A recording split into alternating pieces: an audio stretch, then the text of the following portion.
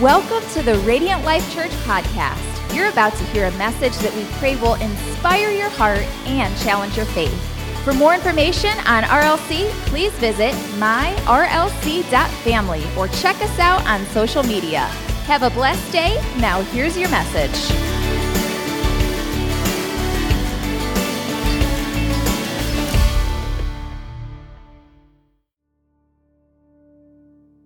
Be kicking off a brand new sermon series that we have entitled The Passion, the final week of Jesus. And so what we're going to be doing is just spending a few weeks looking at the last 7 days of the life of Jesus. It begins with the triumphal entry and then ends with his resurrection, where we're going to gather on Easter Sunday and celebrate the risen Savior. Amen. And so this is what this series is going to look like. Today, we're going to be unpacking the triumphal entry into Jerusalem. And then Monday, so next week, Jesus clears the temple. And Pastor Anthony is going to be bringing a powerful word. And then on Tuesday of the Passion Week, Jesus is teaching on the hillside on the Mount of Olives. And then on Wednesday, the scripture doesn't have a ton of context of what Jesus did on Wednesday other than he rested. So he's preparing to go to the cross, and so there's some rest. And then we're going to jump into Thursday of the Passion Week, where Jesus has the Last Supper with the disciples. And then we get to Friday of the Passion Week, where Jesus goes to the cross. And then the week before Easter, we're going to look at Saturday of the Passion Week. And this is Jesus in the grave. And you're like, so what could you possibly preach on when it comes to Jesus being in the grave other than he's in the grave? And but Pastor Angel is going to be bringing a powerful word about what's in between the pain of Friday and the promise of Sunday. What do you do in the waiting? All right, and so that's what we'll be doing on that Saturday. And then on Easter Sunday, of course, we will be gathering for the resurrection of our Savior. And I would be encouraging you, I would be challenging you even now. I know it's 7 weeks away, but who are you bringing?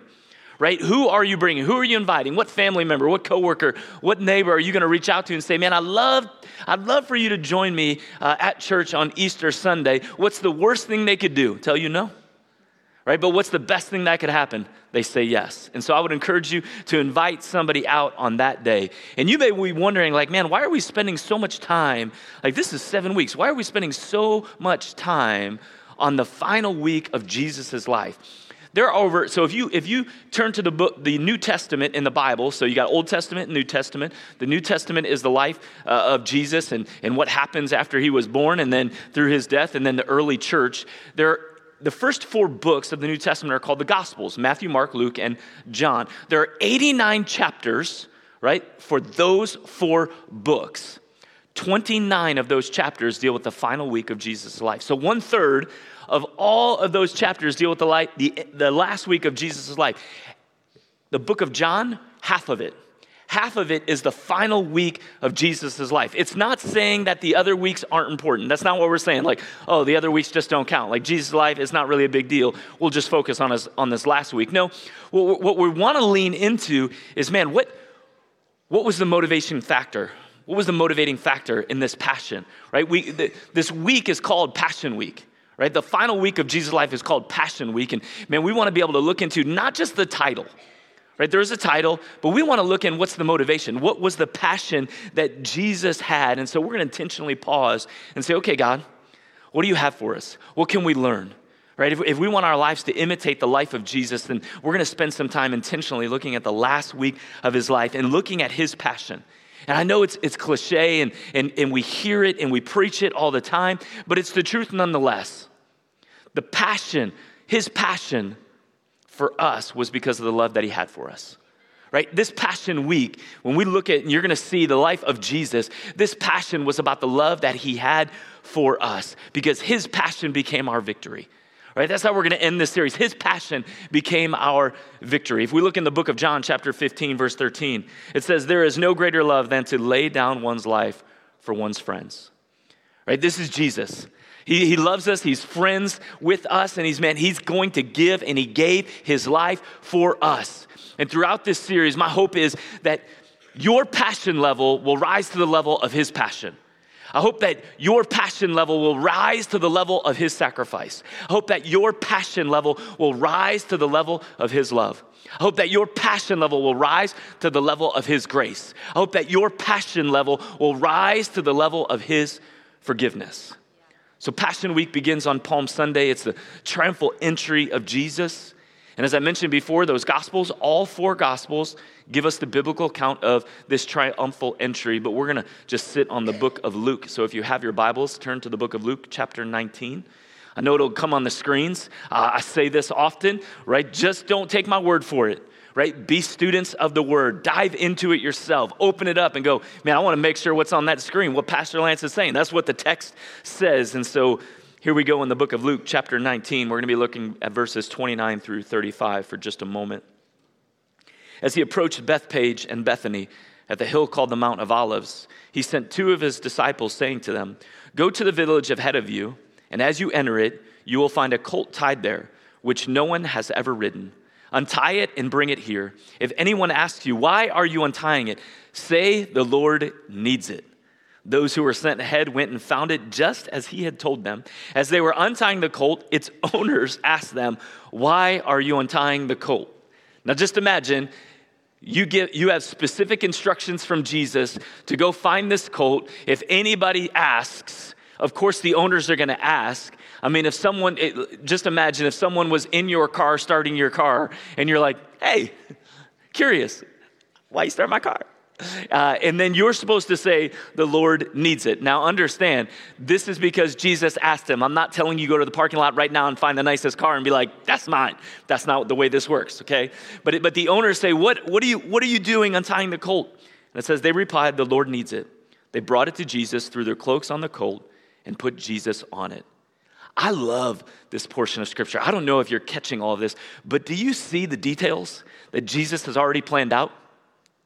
Right? Hey, this is what's going to happen. You're going to go, and I'm going to ask you to go get this colt. And then when you go get the colt, if anybody asks, just say, "I need it." And when the owners say, "What are you doing?" then you just say, "I need it." And of course, the owners were like, "Sure, he needs it." So take it, and they use it. And so all of the details Jesus is working out. And I wonder if that's a reminder for us today that he sees the details of your life, and he's working them all out.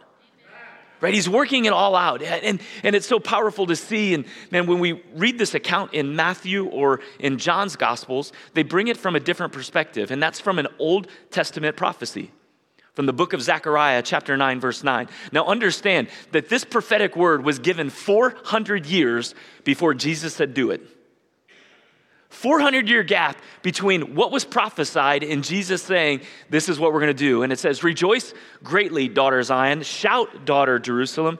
See, your king comes to you, righteous and victorious, lowly and riding on a donkey, on the colt, the foal of a donkey." Now, when I first became a Christian, and a number of years after following Jesus, this is one of those texts that really inspired me, kept me motivated of staying hungry for Jesus. And you're like, why? Because understand that 400-year gap. For a moment, something is said, something is prophesied. Jesus himself fulfills over 300 prophetic words from the Old Testament to the New Testament because of his first coming, right? His birth. And now all of a sudden, here's something that's said.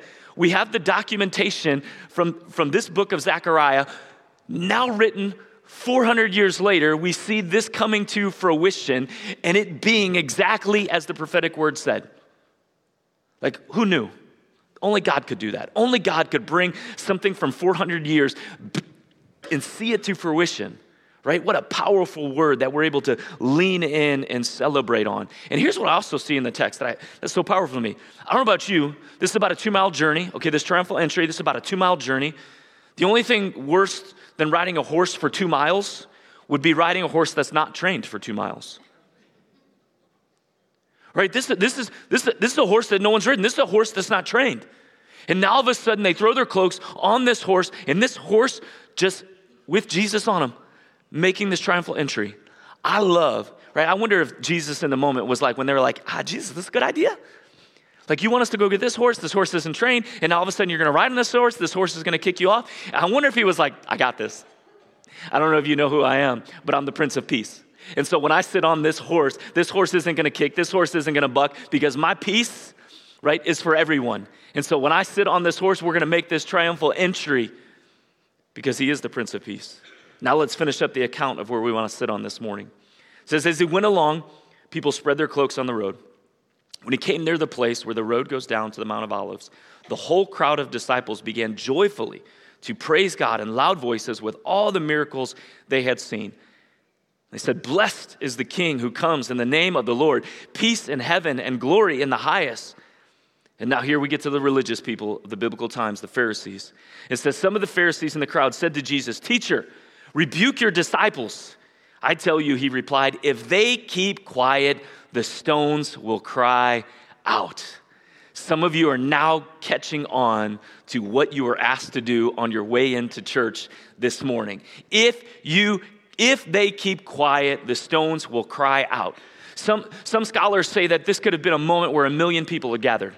Right? Can you imagine this crowd? And they're shouting and they're saying things like Hosanna, which means God save us. Right? They're praising King, King. And there's this wonderful, wonderful resound of praise. And yet here the Pharisees are. And understand who the Pharisees are. The Pharisees are the people who want to tell you what to do. They want to control the moment. And what they're saying is, listen, tell your disciples to be quiet because we don't worship like this. We don't praise like this. Like this is getting a little crazy. This is a little loud. This is a little excessive. This seems slightly aggressive for a normal worship service. And yet here they are, and Jesus is going to give them some instruction. Now understand, the Pharisees in this moment are like, listen, keep them quiet. And here's what I find interesting in the text, is that they eventually listened. Because 5 days later, this same crowd that's screaming and praising and worshiping and saying Hosanna, that same crowd and that same voice turned to anger. And they began to shout a different expression, crucify him. The same crowd that's experiencing this moment of worship and praise will be the same crowd that submits to that Pharisee voice and will scream and yell, crucify him. So this morning I want to focus in for just a moment on the text that says, if they keep quiet, the stones will cry out. So today we have to make a decision. We have to make a decision. We have to make a choice. Will we allow the rock to cry out in our place? Will we allow the rock to cry out in your place? Now, I think you're like, man, can we put this to the test? Can we just gather our rocks and not say anything and see if listen, he'll do it, but I don't think that's his choice. What he really wants is for us to bring that exaltation, to magnify, to worship, to lift up his name. I don't know about you, but I want to be a part of the crowd who brings the praise to Christ and not the crucifixion of the Christ. Right? Like you have those two voices, right? One Palm Sunday and then one on Good Friday. And those same voices, one is shouting Hosanna, one is bringing the praise, but the other is shouting the crucifixion. And I don't want to be a part of the crowd who's saying crucify. I want to be a part of the crowd who's lifting up his name, who's magnifying his name, who's exalting and bringing in a sacrifice of worship to the Lord. You see, we all worship something or someone. We all do. We all find ourselves in a position where we will worship something or someone. And you're like, Pastor Lance, hold on a minute. I do not raise my hands toward idols. I do not fall down on my knees in front of idols. I do not worship something else, but you're saying I worship someone or something else. Well, let me give it to you like this morning.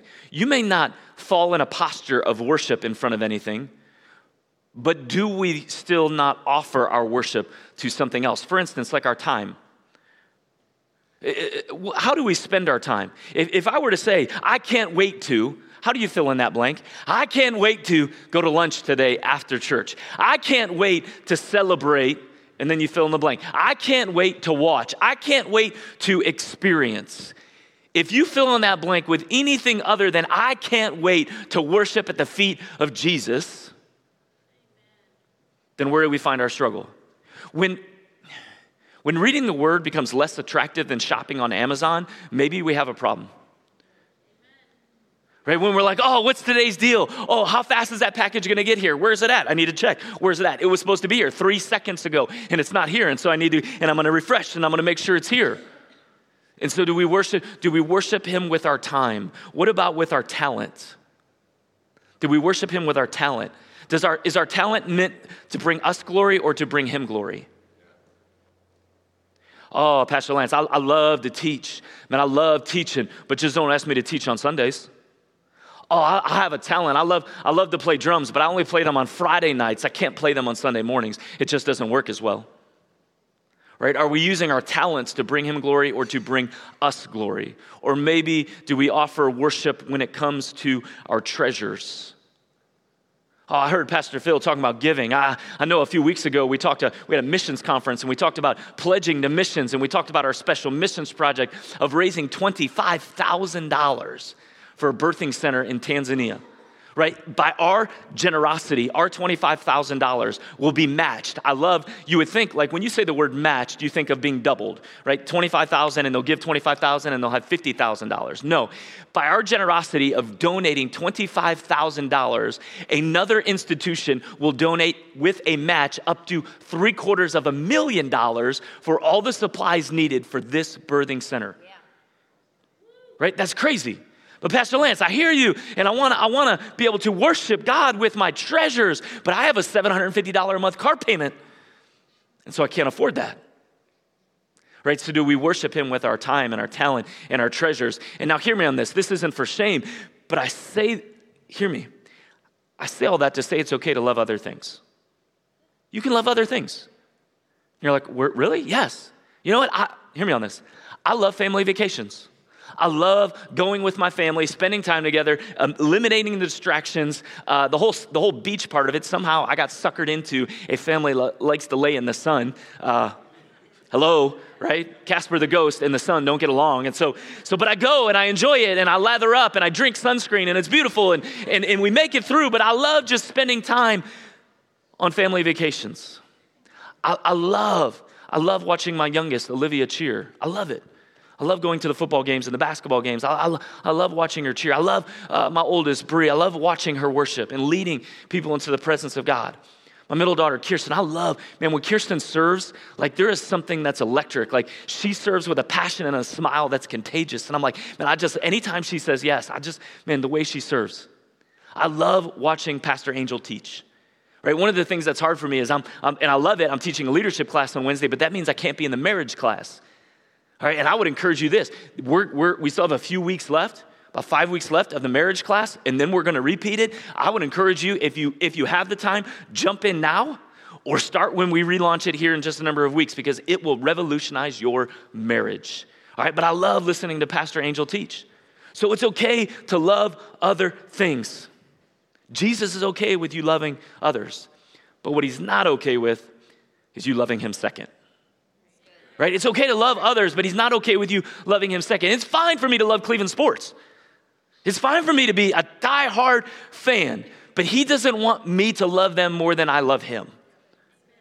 Right? And so you can love other things, but just don't love them more than you love him. Why? Because he gave his best for our best. He made a sacrifice for us, and he's wondering if we would do the same for him. Right? Would you make a sacrifice for him? He gave his life and he's like, man, will you give yours? Will you offer to me worship and praise? And here's why, because worship is our response to what we value most. Right? Worship is our response to what we value most. Jack Hayford, I've used this quote a number of times when I've preached on worship, and I love it. I can't get away from it. Jack Hayford said, worship changes the worshiper into the image of the one worshiped. I'll repeat it again. Worship changes the worshiper into the image of the one worshiped. So your life begins to change as you worship Christ because your life will imitate the one that you are worshiping. So I would challenge you with this. If you don't like who you are becoming, then look at who you are imitating. Right? If you're like, man, I don't like where my life is going. I don't like this path. I don't like this trajectory. Then, man, look at the one you're imitating. Right? If you don't like who you're becoming, then look at the person you are imitating. In John chapter 4, Jesus says he's looking for worshipers. Right? I hope he finds some at Radiant Life Church this morning. Right? When he's out there and he's like, oh, anybody here? Let's go. Right? He's looking for people who will worship him. But he says, I'm looking for people who will worship me in spirit and in truth. The Greek word that's used there for worship is proskuneo. It means to kiss the hand. Some of you are like, what? That seems a little awkward. It represents a form of worship out of reverence. It means to bow low. It means to put yourself in a position to bow, to kiss the ground, to kiss the feet, to kiss the hem of his garment. It's a posture of reverence, saying, God, I come to you in this moment of worship. I put myself in a posture that wants to exalt you and lift you up. So this morning, I want to give you 3 quick points about how God wants us to worship him. So if you're taking notes, write it down. If you have the Bible, our church app, it's very easy. You click the arrow, it'll autofill. Like we're taking all the hard work and giving you the easy work this morning, all right? And so here's 3 quick points about how God wants us to worship him. Number 1 is this. God wants us to worship him with an action of love. An action of love. All right, fellas, I'm going to ask you to do something, but I'm not really asking you to do something, okay? This is something you should not do. But I'm going to ask you to just dream with me for a little bit. So for the entire month of March, here's what I'm going to ask you to do. I'm going to ask you to ignore your wife. I don't want you to, right. Listen, again, I'm just asking you to dream with me, okay? So you are going to ignore your wife. You're not going to speak to your wife. You're not going to offer any hugs. You're not going to give any words of affirmation. There's no intimacy. There's no dating. There's absolutely doing not one chore, no honey-do list, nothing. And at the end of the month, I want you to walk up to her. I want you to grab her by the face, and I want you to say, I'm so madly in love with you. Remember, God wants us to worship him with an action of love. In that moment, after that 31 days, you may receive an action of love, which would equate to a punch in the face. Because love is expressed. You can't say you love someone and not show it. Like, no, I'm going to do nothing for you. I'm not going to exalt you. I'm not going to bless you. I'm not going to sacrifice for you. I'm not going to give to you. I want nothing to do with you, but I want you to know I'm madly in love with you. That love has to be expressed. For God so loved the world, finish it, that he gave. He gave. He's a giver. It wasn't, I love you, but I'm not going to do anything about it. No, I love you, and because I love you, because I'm so passionately in love with you, because there is no other way, I will give my one and only son. Because it was a love that was expressed. It wasn't just said. It moved him to take action. We all want to feel loved. We all want someone to go out of our way to show us love. I don't know about you, but if you've ever had the privilege of traveling, and then you come back to the airport, right? There's this moment where if you've been gone for some time and your family's like, oh, I'm so excited to see you. And so all of a sudden you see this at the airport, people are holding up signs, they have flowers, and there's this big celebration. But if you have no one there, you got to do the walk of shame. You're like, everybody else like, and running towards each other. And then you're like, good to see you. No one's here for me. This happened with our family 4 years ago on Thursday. This happened with our family. So Pastor Angel was in Tanzania. She was in Africa, and she comes home. And here's the picture of the girls at the airport with some signs celebrating. And did God bless the rains down in Africa?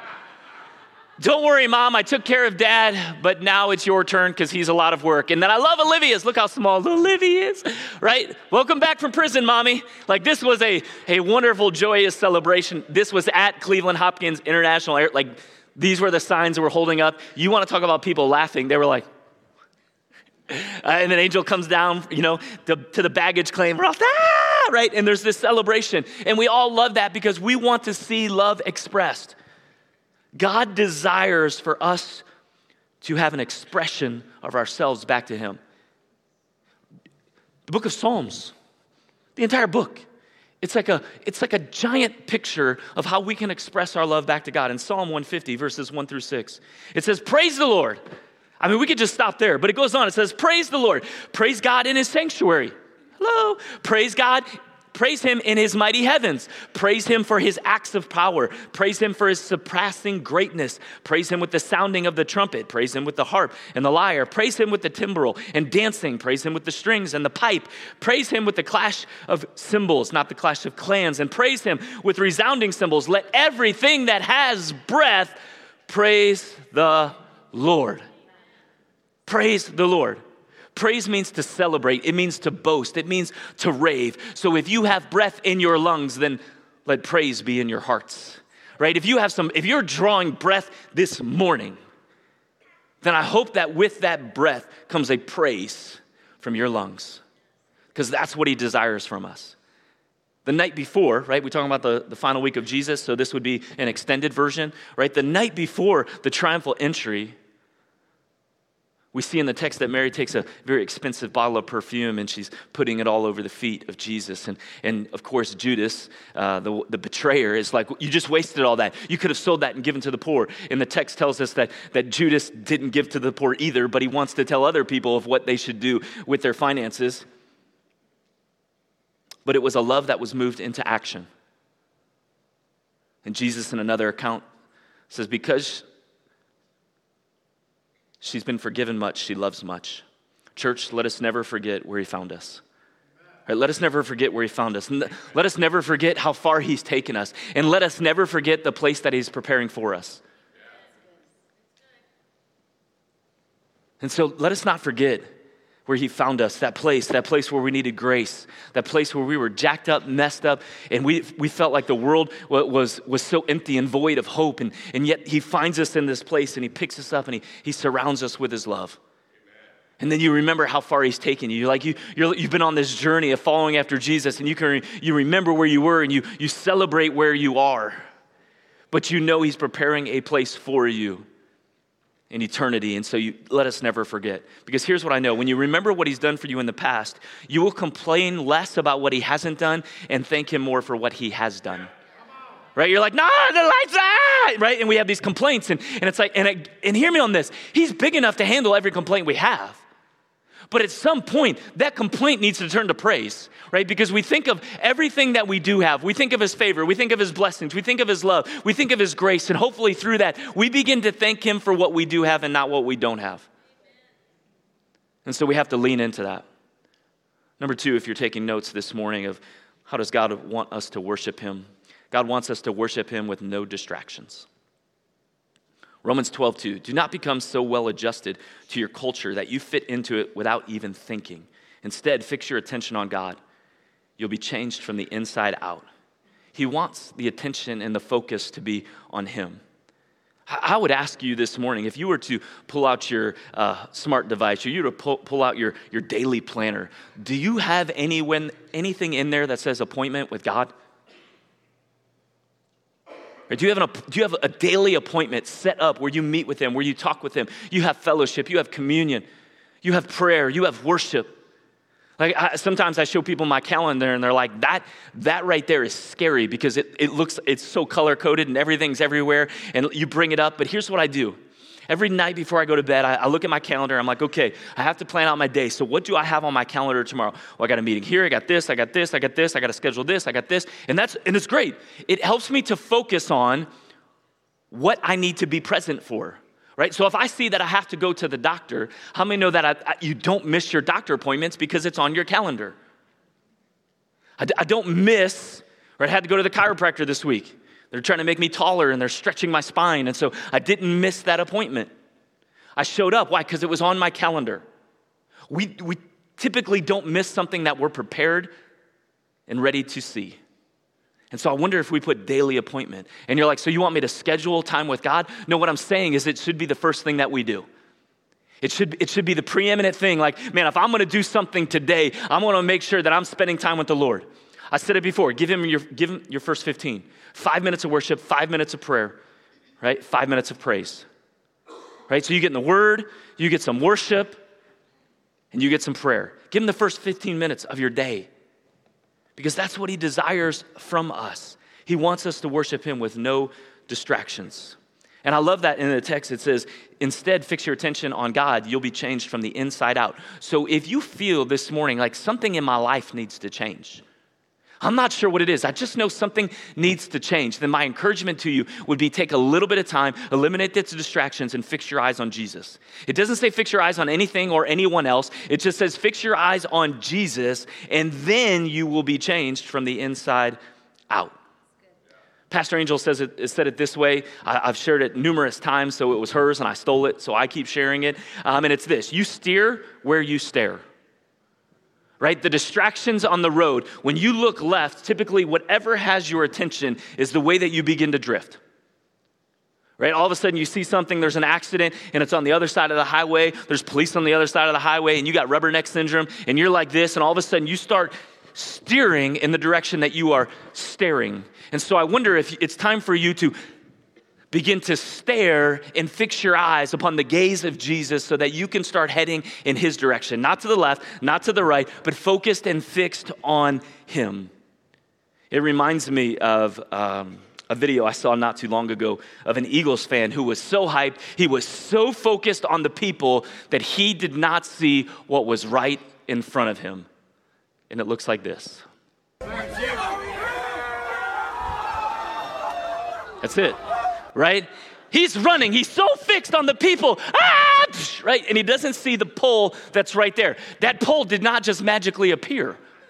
But he was, staring in one direction that had his attention, that had his focus, and he missed what was right in front of him. Church, I don't want to miss an opportunity of what is right in front of us this morning. Because we're so focused on anything and everything else. And so Jesus is saying, man, you want to come to worship, then eliminate the distractions. We have to keep our eyes fixed on him. Lastly, God wants us to worship him with our sacrifice. It's a sacrifice. Hebrews chapter 13, verses 15 through 16. It says, through Jesus, therefore, let us continually offer to God a sacrifice of praise, the fruit of lips that openly profess his name. And do not forget to do good and share with others, for with such sacrifices God is pleased. Did you hear that? He says, therefore Jesus, it says, through Jesus, therefore, let us continually offer to God a sacrifice of praise. That means when we don't feel like it, when it's not the right song, when it's not the right melody, when it's 9:38 in the morning, when life seems to be getting the best of us, when there's a trial or there's a struggle, when we don't get our way, let there be a sacrifice of praise. Understand that your act of obedience is an act of worship. Your act of obedience is an act of worship. So let this sink in. We talk about this all the time. We tell everybody, go to the Connection Center, go to the Connection Center, go to the Connection Center. What's at the Connection Center? It's our next steps. We're all on a journey of following after Jesus, and all of us have a next step. It's so important that after Easter, we're going to actually break down an entire sermon on just next steps. Like, what do we do? And so I would encourage you, you're thinking about a next step. If you have never went public with your faith by being baptized in water, right, fully submerged, the Greek word baptismo, being fully submerged, if you have never been baptized in water, then that would be a next step for you. If you've given your life to Jesus, then your next step would be being baptized in water. That act is an act of worship, because that act of obedience leads to an act of worship. Maybe we talked about it this morning, serve. Like, the best way to serve God is by serving others. That act of obedience is an act of worship. So if you're not serving, I would encourage you to sign up and to serve. We talked about it. Pastor Angel's getting ready to go to El Salvador, right, in just a few short months. And then in December, we have an opportunity to go to New York City again. And then in March of 2024, we're taking a trip to Nicaragua. And so all of those, that act of obedience by saying, yes, I'm willing to go wherever the gospel is needed, to go and work on this project, to share with children, to build this church and this Bible school. That act of obedience is an act of worship. Or maybe it's becoming a member. Maybe you're like, I actually like this church. Minus you, preacher, this church is really, really good. And so I want to become a member. And so you sign up for membership. That act of obedience is an act of worship. In just a few short weeks, we do this maybe twice a year. We do it for Stand Sunday, where we ask you to bring $1, and then we pass buckets, right? And those go to the vulnerable children. But in a few short weeks, we're going to take up an offering. That offering is not for salaries. It's not for missions. That offering is what we call camp offering. It is so that we can send every child who has a desire to go to our camp, our summer camp, where they will have a week of no distractions, a week of endless praise, a week of being able to spend time in the presence of the Lord. When we talked about kids being called into ministry, so many of those kids had that moment at a camp, at an altar. Why? Why can't they get it here? I think sometimes it's because we're so distracted with everything else. See, at camp, you turn in your phone. At camp, you're saturated and surrounded by people of like mind. Your only heart's desire for that week is to spend time with Jesus. And so we want to make sure every kid has a chance to go to camp. Every kid. But that means that we may, with our obedience, it becomes an act of worship. And so you'll have an opportunity to send those kids to camp. And so when that kid has an experience that changes their life forever, they will be eternally grateful for your sacrifice, your obedience. And so that will be an act of worship. So what do we do now? The most important act of worship starts with surrender. He gave his best, and he is asking us this morning, will you give yours? So let's dial back. Let's put this whole sermon in reverse of how we started. Will we allow a rock to cry out in our place? So you have a rock. Mine's very small. You probably can't read my name because I can't read my name, but never mind the grammar. But you were asked to put your name on this rock. So you have a choice this morning. Will you allow this rock to speak on your behalf? Will you allow this rock to intercede for you? Because we have a choice. We have a choice to worship God with an action of love, to express with your actions, right? Standing and lifting hands and singing and open up your mouth and beginning to bless the Lord, oh my soul, and all that is within me, I will bless his holy name. We have an opportunity and a choice, a moment with no distractions. Your kids are good right now, right? They're in class, babies are being held. Right? You don't have to get out your phones. You can leave them on the seat. You can put them in your pocket. You can turn them off. And so you have no distractions. And so we have a choice this morning. Will we worship God and bring him a sacrifice of praise? You're like, I'm not ready for it. I just don't feel like it. Can I just encourage you this morning? I don't want no rock crying out on my behalf. I don't want a rock speaking for me the sacrifice and the thankfulness, the gratitude that the Savior gave his life for me. I want to be a part of the crowd that shouts Hosanna. I want to be a part of the group that worships and exalts and lifts up the name of Jesus. You see, the passion of the Christ, the Passion Week, the passion, the motivation that he has for us, the love that he has for us, the passion demands a passionate response. And so will you give that passionate response this morning? So church, service looks a little bit different today. Typically we open up and we're like, oh, we'll have our board members down front, we'll pray for you. This morning is an opportunity for you to lean into that I don't want a rock crying out. And so I'm gonna encourage you, would you stand to your feet all over this place? If you feel comfortable, would you begin to lift up a sacrifice of praise? And for just the next 20, 25 minutes, we're gonna turn this place, this whole worship center, into a house of worship, a house of prayer. And would you sing and would you lift up the name of Jesus? Because I don't want a rock crying out in my place.